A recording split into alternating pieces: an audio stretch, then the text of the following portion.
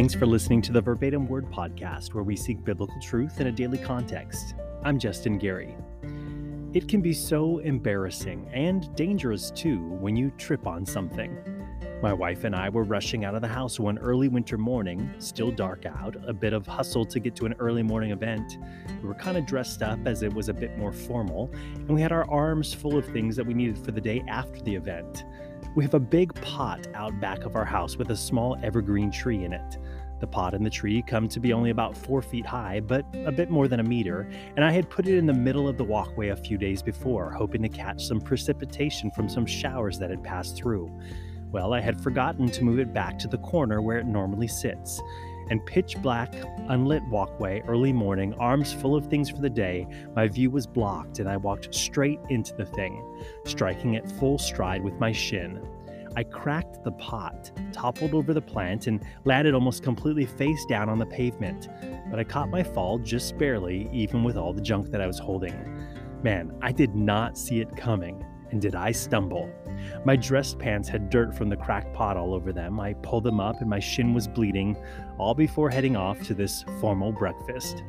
No time to change. I brushed off the evidence on my pant legs, wadded some Kleenex from the car to clot the bleeding, and went to the event on time, but limping a little bit. And of course, no one to blame but myself.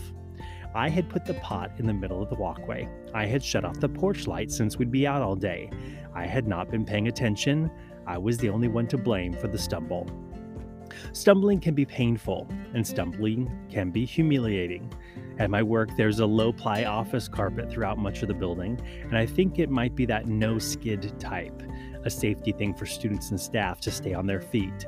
But the carpet has some grip to it, I tell you, and if I'm wearing shoes with rubber soles, especially if they are newer shoes, I can be walking along the halls, just normal and all, and the front of my shoes will catch on this no-skid carpet, stumbling and tripping over my own feet, nothing there.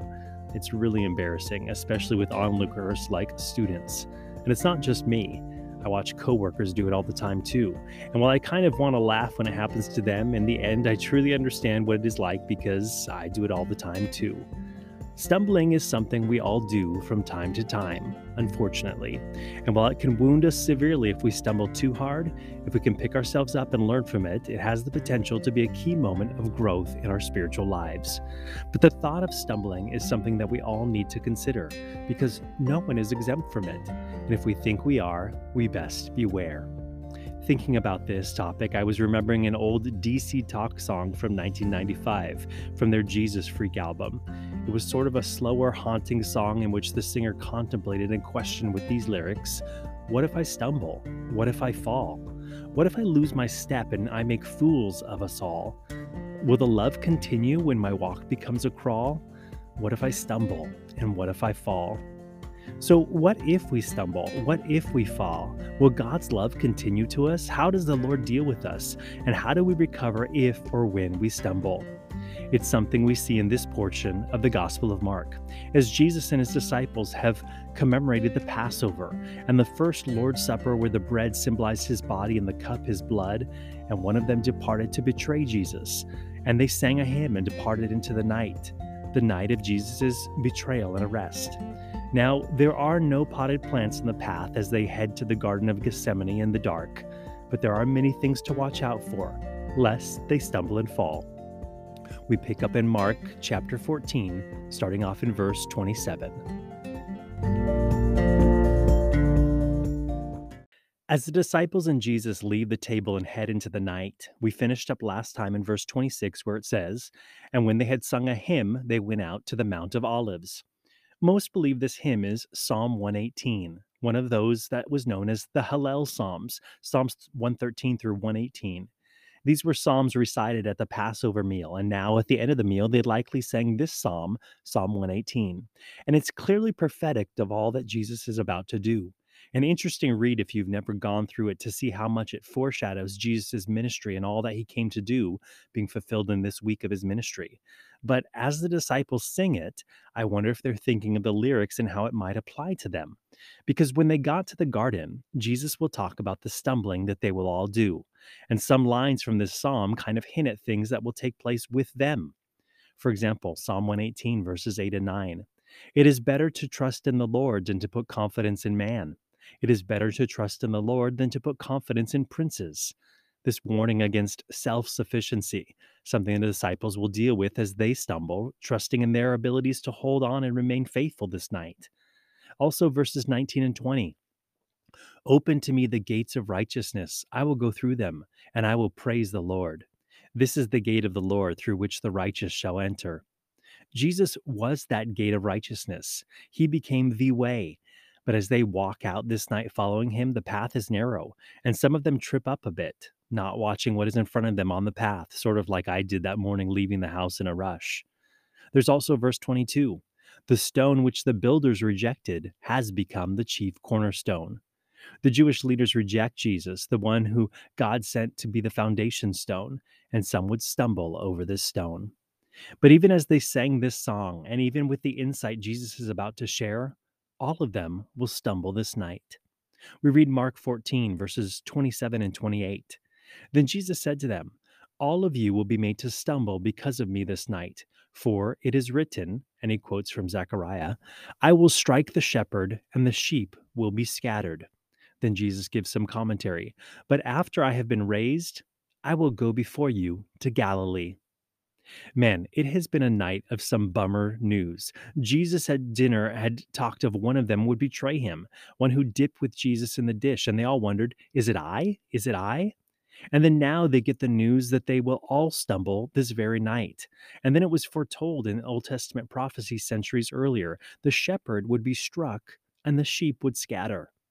Zechariah's prophecy is pretty pointed. Just before talking about the shepherd being struck, we read in the previous verse, in verse 6 of the Old Testament prophecy, and one will say to him, what are these wounds between your arms? The word there can be translated hands, the wounds between your hands. Then he will answer, those with which I was wounded, those with which I was wounded in the house of my friends.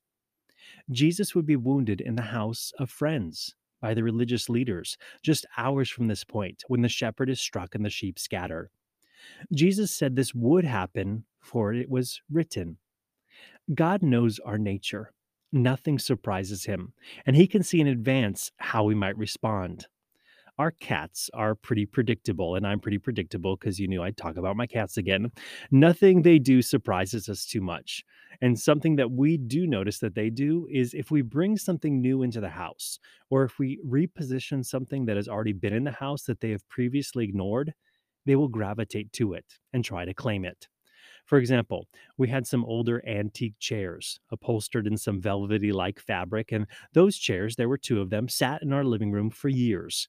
And every now and then they might sit on them. But last summer, when we were painting room by room, furniture kept shifting, and we moved those two chairs to another place in the house. And suddenly, these cats were all over the chairs, even fighting and jockeying for position with them between one another. We had a fake plant that they were obsessed with, and we put it in the closet for a while, hoping they'd forget about it. We put it back out, and suddenly they were all over it, playing with it, trying to eat it. It's fake, by the way. And at first, we pulled out all of our guns to try and get them to stop, scolding them, moving them, standing over them, distracting them. But it was not working. So one morning, I decided to ignore them and see how long they kept at it with the plant. And in fact, it was only a few minutes, and then they became bored. And the plant is still in the corner, and they haven't been messing with it much because the newness wore off, and now our plant is good to go. But me, the wiser, observant owner who knows these cats, and I can predict their behavior because I understand their nature. God saw far in advance what would take place this evening in the Garden of Gethsemane with Jesus and his disciples. That when Jesus was struck, betrayed, arrested, even physically struck, beaten, and bruised, that the sheep, those faithful and loyal disciples, well, they would scatter because he knows their nature. He could accurately foretell that after 3 years of following Jesus, he was their rock. He had brought them together, held them together, kept them together. And what happens this night will send them all into a tailspin. And God knows that. And God is not freaked out by that. In fact, I think Jesus tells them so that they know that God knows. And when it happens, they remember that God is in control, not them, and that they need God, that they must cling to him, because God knows us better than we know ourselves. There's a passage in John chapter 2, early in Jesus' ministry, and it says, "Now, when he was in Jerusalem at the Passover," now this is a prior Passover, not the one that we're reading about when Jesus is crucified. "During the feast, many believed in his name when they saw the signs which he did. But Jesus did not commit himself to them, because he knew all men and had no need that anyone should testify of man, for he knew what was in man." The Lord knows our nature. He is sober about it. He's not like some people who turn a blind eye to the shortcomings of others, or make excuses or enable others. He sees it and calls it like it is. He knows the stuff that we are made of. The psalmist is in awe of how well God knows him, reflecting in Psalm 139. "O Lord, you have searched me and known me. You know my sitting down and my rising up. You understand my thought afar off. You comprehend my path and my lying down, and are acquainted with all my ways. For there is not a word on my tongue. But behold, O Lord, you know it altogether." The psalmist realized the Lord knew him better than he knew himself. Nothing surprises the Lord about us. In fact, much of the Lord's work in our lives is working to reveal to us more of ourselves, to see more of who we are and how much we need him. We discover parts of our hearts that we had ignored or areas of our lives that need to be refined, but the Holy Spirit and the Word of God point those out to us because he sees us as we truly are. In fact, we are often surprised at what we're capable of, like in the case of if we stumble, saying, "I can't believe I did that," or "I didn't know what I was thinking." Jesus did, and he knows us, and he still offers us his hand in spite of it all. God demonstrating his own love toward us, and that while we were still sinners, Christ died for us. He doesn't shy away from us with all our shortcomings and weaknesses and flaws. He offers more of himself, something that we desperately need. But the gracious thing about God is knowing that we are fallen and that stumbling will come. The Lord always longs for us to be restored, to come back from the stumbling. Notice right on the tail of talking about the sheep being scattered, Jesus says, "But after I've been raised, I will go before you to Galilee." Jesus has a contingency plan for when they would fall. First, he said, "After I've been raised."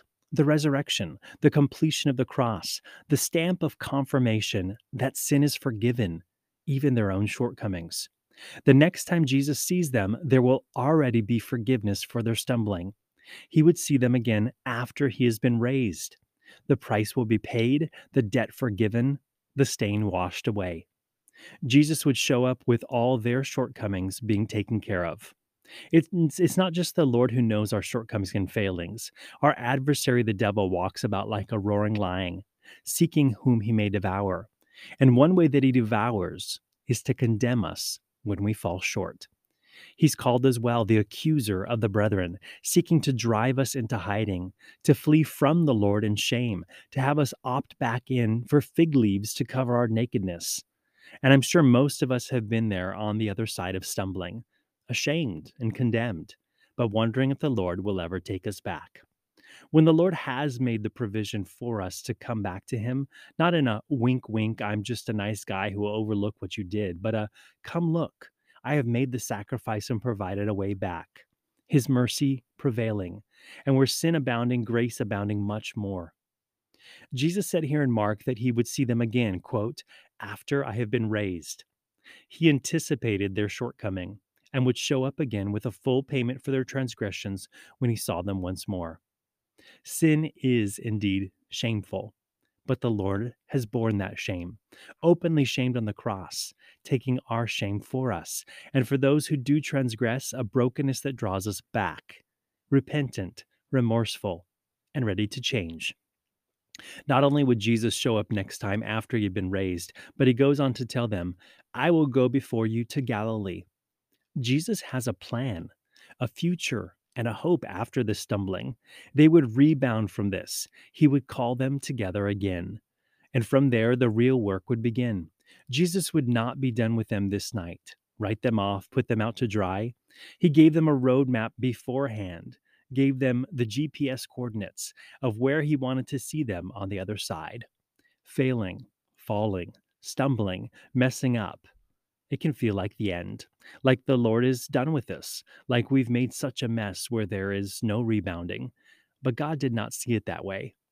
I love how the Bible does not hide the flaws of the so called great ones of faith. The Abrahams who lie about their wives, the Jacobs who deceive, the Moseses who lose their temper, the Davids who cover up one sin by having a woman's husband killed in battle. God still used these men even after their stumblings. Indeed, there were repercussions, and some things were lost that they could not get back. But to all of them, the Lord said in effect, "Meet me in Galilee. We'll pick up the pieces there." Maybe you've stumbled bad and compromised your name, your walk, your reputation, your relationships, your ministry, and there may be fallow seasons of brokenness, repentance, relearning, and restoration.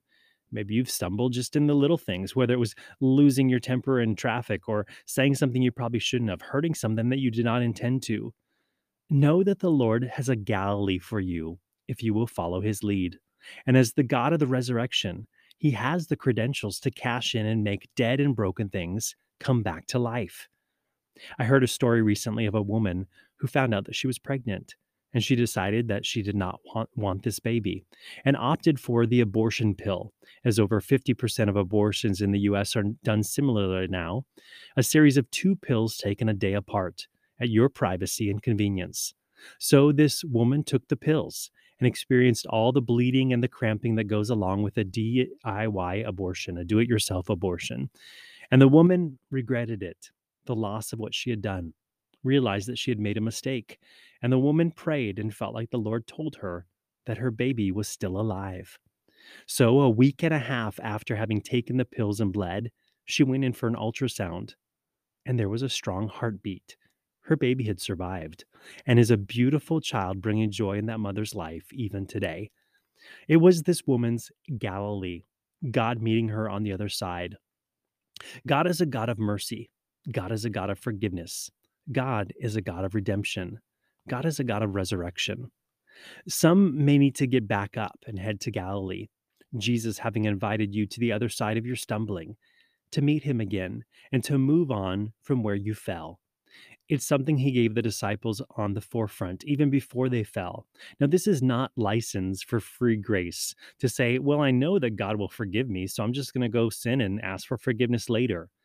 That's ignoring the cost for our sin and forgiveness and calling the blood of Christ a common thing. The writer of Hebrews warns, of how much worse punishment do you suppose will he be thought worthy who has trampled the Son of God underfoot, counted the blood of the covenant by which he was sanctified a common thing, and insulted the Spirit of grace? Paul addresses sinning under the banner of grace in Romans 6, saying twice in the chapter, "What shall we say then? Shall we continue in sin that grace may abound? Certainly not. How shall we who died to sin live any longer in it?" And a bit later he writes, "What then? Shall we sin because we are not under the law but under grace? Certainly not. Do you not know that to whom you present yourselves slaves to obey, you are that one slaves whom you obey, whether of sin leading to death or of obedience leading to righteousness? But God be thanked that though you were slaves of sin, yet you obeyed from the heart that form of doctrine to which you were delivered. And having been set free from sin, you became slaves of righteousness." We may sin, but God has set us free from sin, and grace is never an excuse to engage and indulge. So Jesus has a plan to meet them in Galilee, but Peter does not think it's going to be necessary. Mark 14, verses 29 through 31. Peter said to him, "Even if all are made to stumble, yet I will not be." Jesus said to him, "Assuredly I say to you that today, even this night, before the rooster crows twice, you will deny me 3 times." But he spoke more vehemently, "If I have to die with you, I will not deny you." And they all said likewise. Peter was confident in his own strength. He was certain of his devotion to Jesus, that he would stand by him come what may. And when Jesus says, "No, Peter, actually, even you, before the rooster crows twice, before the early morning hours, even, in the next few hours, in fact." But Peter spoke more vehemently, more demanding, "No, really, Lord." Peter's strength tended to be courage and boldness. He was a disciple that often spoke up when no one else would. But our areas of strength can become our biggest weaknesses. The areas we stand strong in can also become the areas that we stumble in. Jesus is giving Peter the opportunity to consider his weaknesses. But Peter is confident, self confident. and that is a vulnerable place to be. Not sure if it's still around, but when I was a teenager, there was an antiperspirant deodorant called Sure. And their whole marketing campaign had this jingle: confident, confident, dry and secure. Raise your hand if you're sure. And the commercials showed people in various situations in which they raised their hands up, confident and not worried that they might have sweaty armpits, in which they might sheepishly draw back their arms, ashamed of their wet pits. And the commercials were a montage of confident, strong people raising their hands, sometimes in stressful, high stress, high pressure situations. The police crossing guard in the middle of the busy intersection, the cowboy at the rodeo, the student in the classroom, the opera singer center stage as they reach the final powerful note of the performance, the businessman in the boardroom. All these people raising their hands in confidence because they were sure. Peter would have been a prime candidate for those commercials had they been marketing their deodorant in the first century. He is confident, sure that he will not stumble.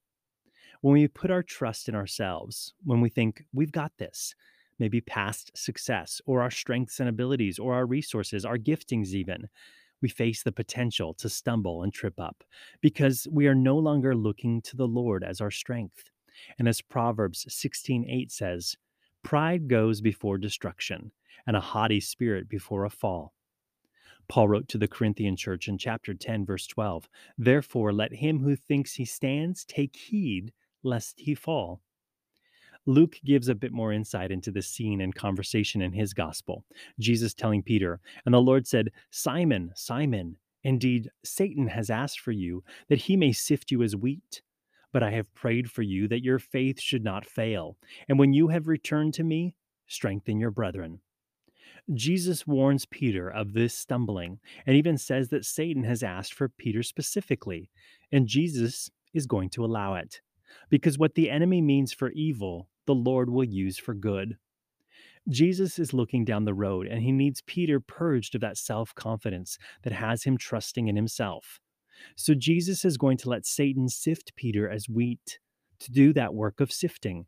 In the fields, they would separate the wheat and the chaff, sort out what was good and useful and desired, the kernels of that wheat, and sift out the rest, just those dry leaves that weren't needed anymore, in order to burn off that which was just chaff and that which was useless. Peter's stumbling will be overseen by the Lord. Jesus prays that Peter's faith would fail, maybe his faith in himself, but not in Jesus. And again, Jesus points out a Galilee that there will be another side to this, saying, and when you have returned to me, Peter, strengthen your brethren. Jesus does not want Peter to fail miserably and never recover. He wants Peter's strength and confidence to shift to Jesus completely, and any self sufficiency he currently has to be sifted out. Messing up can be a humbling thing. It exposes our weaknesses and vulnerabilities, and if we can course correct successfully, we can come back humbled but strengthened. In fact, Jesus' prayer is that Peter will indeed return to him and also have a new platform and tools to strengthen the brethren too. Jesus saw Peter's influence and leadership ability in the group, and this would be a valuable lesson that would bring him back more prepared to be used mightily by the Lord. This same Peter will in just a few weeks' time be restored and preached boldly on Pentecost, the first evangelistic outreach in which 3,000 will be saved in one day, when Peter yields to the Holy Spirit rather than to his own strength, something he no doubt learned this night as he denies 3 times. It does us good sometimes to be reminded of our weaknesses and shortcomings, so that we can declare like Paul wrote in 2 Corinthians 3:5, not that we are sufficient of ourselves to think of anything as being from ourselves, but our sufficiency is from God. Things begin to unfold quite rapidly now as we pick up in Mark 14, verse 32. Then they came to a place which was named Gethsemane, and he said to his disciples, sit here while I pray. And he took Peter, James, and John with him, and he began to be troubled and deeply distressed. Then he said to them, my soul is exceedingly sorrowful, even to death. Stay here and watch. He went a little farther and fell on the ground and prayed that if it were possible, the hour might pass from him. And he said, Abba, Father, all things are possible for you. Take this cup from me. Nevertheless, not what I will, but what you will. Then he came and found them sleeping and said to Peter, Simon, are you sleeping? Could you not watch 1 hour? Watch and pray, lest you enter into temptation. The spirit indeed is willing, but the flesh is weak. Again he went away and prayed and spoke the same words. And when he returned, he found them asleep again, for their eyes were heavy, and they did not know what to answer him. Then he came to them the third time and said to them, Are you still sleeping and resting? It is enough. The hour has come. Behold, the Son of Man is being betrayed into the hands of sinners. Rise, let us be going. See, my betrayer is at hand. A lot going on here, but a few things pretty clear. They soon come to the Garden of Gethsemane, just across from the temple, the olive grove where olives were harvested to make oil, likely some of it even for the oil that was used in the temple across the way. Gethsemane means olive press, the place where the olives were crushed to release their oil. And we see a pressing going on here, all of them pressed under pressure, and it reveals what they're made of.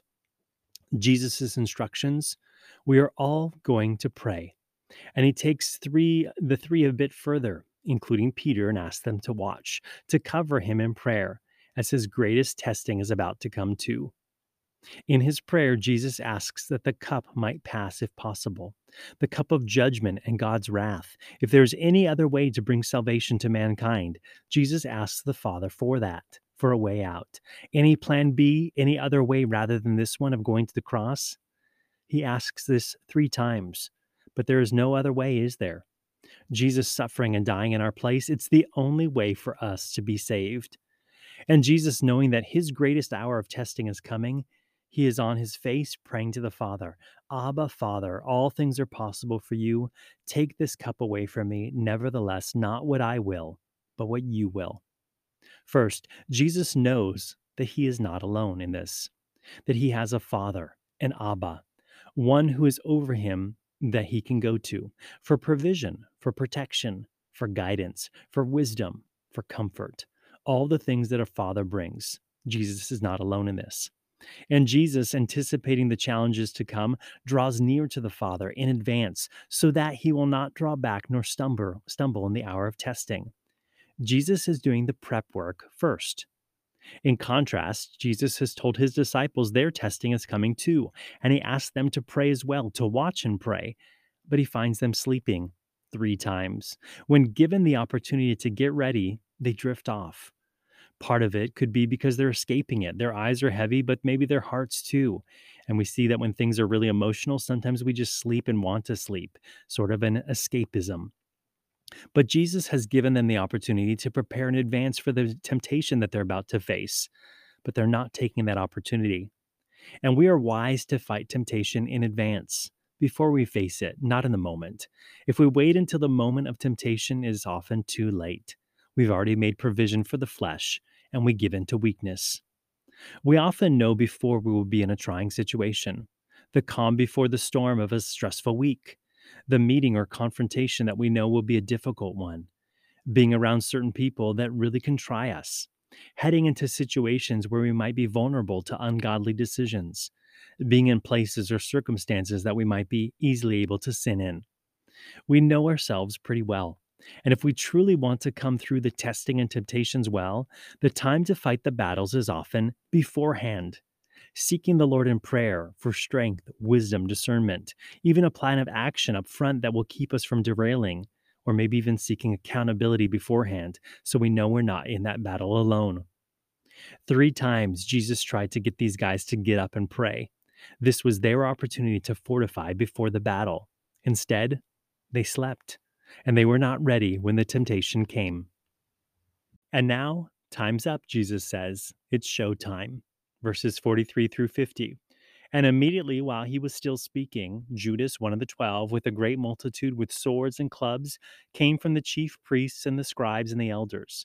Now his betrayer had given them a signal, saying, Whomever I kiss, he is the one. Seize him and lead him away safely. As soon as he had come, immediately he went up to him and said to him, Rabbi, Rabbi, and kissed him.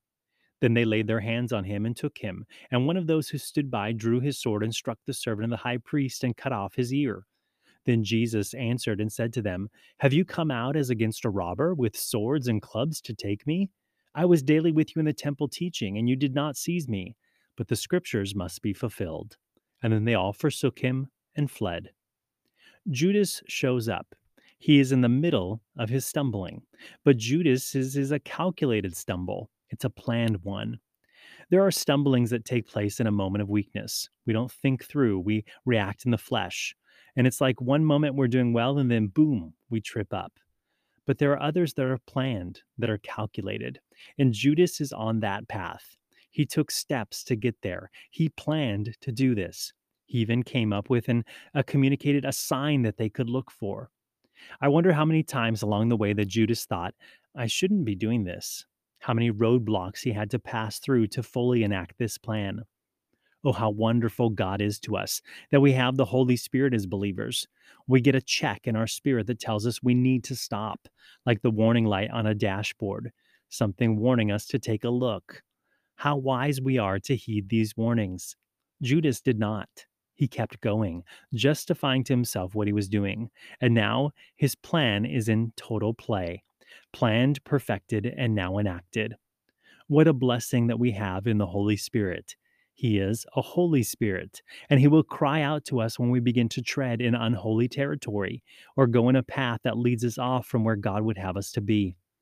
Do not quench the Spirit. He is a spiritual warning system that we'd be wise to heed. And how many of our stumblings could have been avoided if we had truly listened? When the mob seizes Jesus, we read in verse 47, and one of those who stood by drew his sword and struck the servant of the high priest and cut off his ear. We know from other gospels that this one with the sword, it was Peter, the ever so confident one that is ready to go to jail with Jesus and will not deny him, taking matters into his own hands to save the day. There's a difference between walking in the flesh versus walking in the spirit. And Jesus had said that earlier when they're falling asleep, that the spirit was willing, but the flesh was weak. And when we respond in the flesh, it can bring pain and destruction. This was not the right thing to do in the situation. Though in the moment it probably seems so right to Peter, but already he's seeing the repercussions of not having prepared in prayer in the garden.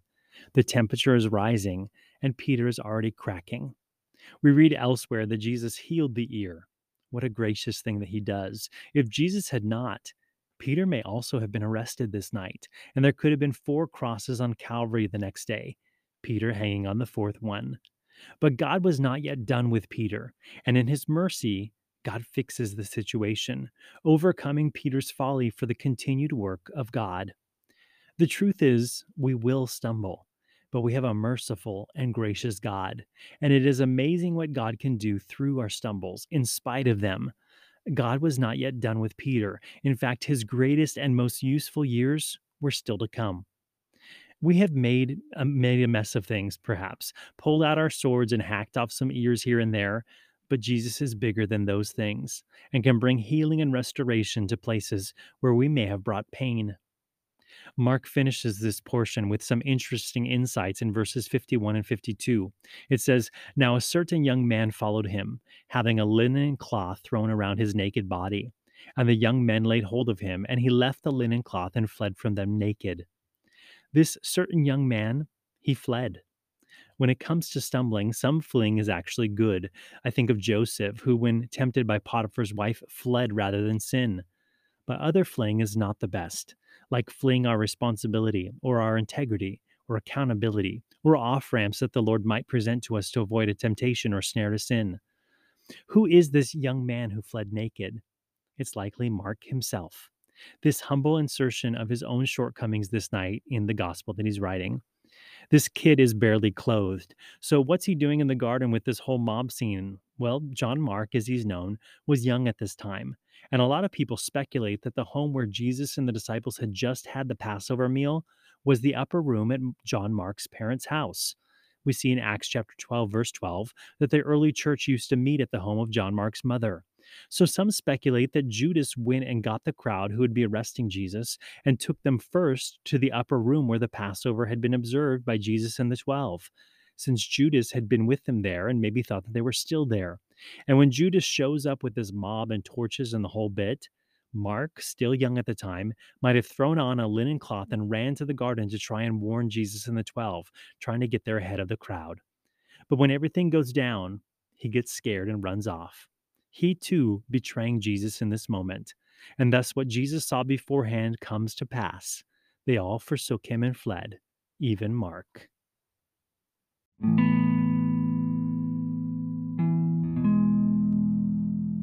Mark inserts himself anonymously here, the young man who fled as well. Mark is the one writing this, so in humility, he can't point fingers at Peter or any of the others because he was just as capable of stumbling too, and he did. But as Mark testifies here, even of himself, we are all capable of stumbling. As I was preparing this podcast, I was digging through this concept of stumbling and how we are all capable of it, and the Lord knows, and how he calls us onward to Galilee and has made provision for us when we do trip up. And you think as I was studying this that I would have my guard up. Fat chance. I actually took a break from studying partway through to work on a few things around the house. Both minor plumbing issues that I was troubleshooting, nothing major at least for most people. There was a leaky faucet, and there was the cleaning out of the sediment from one of our 2 water heaters. I replaced the elements in the water heater, and then I discovered that the pressure relief valve was leaking, so that needed replacing too. Anyway, I took a break from preparing the podcast to get to those chores, and things were not going well. Well, what would probably be easy for some people was becoming an ordeal for me. The part that I needed for the faucet is not an easy find, and the pressure relief valve was not coming loose as easily as the DIY video on YouTube showed that it would. And I was being pretty vulnerable. Been going through a season in my life in general of what I would call breaking. And on top of that, found out the night before that my grandmother had passed away, and I was trying to process that loss. So for me, it was all the perfect storm. But as the repair regimen turned into minutes, then hours, and my patience grew thin, even had my dad on the phone from halfway around the world walking me through one of the repairs on FaceTime, but it was not working out for me. I kind of lost it. No, I'll be honest, I pretty much lost it. No, I did lose it. I let go, and I should not have. My wife, who was sitting outside enjoying the spring sun with a book, got the brunt of it as I passed by her from the water heater. And I may even have said a few words that are normally not a part of my vocabulary, nor should they be. I didn't say them to her, but they did not stay in my head as maybe I thought that they would. And I stormed in the house. She held me to account, even texted and told me I needed to come back and apologize, which I eventually did. But I was ripe for tripping up, and even preparing a podcast on it did not keep me from going over the edge. So sure, my stumbling this week did not involve some deep-rooted scandal, but nevertheless, it was not a glorious moment. I repented to God, I apologized to my wife, I took a break and went for a run, and it cleared my head, gave me some time to think and focus. When I came back, I approached the water heater problem differently an hour or so later by asking my neighbor for a different tool that I did not have myself, and guess what? It worked. Almost like the Lord was holding out to help me until I was done doing it by myself, humbled in the process and ready to proceed. It was a Galilee moment for sure when the Lord met me and the pressure valve came out, almost as easily as they showed in the DIY YouTube video. But not a shining moment for me, and pretty hard to finish preparing this podcast with my tail between my legs, as it should be after all. Sometimes the small stumbles are a blessing, breaking us just enough to hopefully bring us back from the edge where we might stumble in bigger ways. It's like stopping long enough to tie our shoelaces, just a brief stop to retie, so that we can keep walking and not trip up in a bigger way down the path. And it is tripping up like that, big or small, that the Lord has made provision for. A reminder once again that the safest place for us to be is always at the foot of the cross, close enough to stand in its shadow to remind us of what Jesus has done to keep us from going too far, and close enough to reach out and touch base once again when we have done what the Lord may have even known what was coming. So as the lyrics go, what if I stumble? What if I fall? Peter did. John Mark did. All the disciples did. You and I will. But Jesus did not. He does not. He will not. He is our rock, and we are wise to stay near. So Lord, we ask that you would keep us near. For all we like sheep have gone astray, but we have returned to the shepherd and the overseer of our souls. Lord, to whom else shall we go? Only you have the words of eternal life, and it is that life that we know which comes by the life that you have so freely given. Thank you for the Garden of Gethsemane, for accepting the cup that was necessary to take up, that you may take our judgment. We need your grace, Lord. We need your mercy. We need your guidance, your wisdom, your protection. May we grow ever dependent on you. And Lord, keep us from stumbling where at all possible. We claim the blessing that we find in the final verse of the New Testament book of Jude, where it is written, "Now to him who is able to keep you from stumbling and to present you faultless before the presence of his glory and with exceeding joy, to God our Savior, who alone is wise, be glory and majesty, dominion and power, both now and forever. Amen."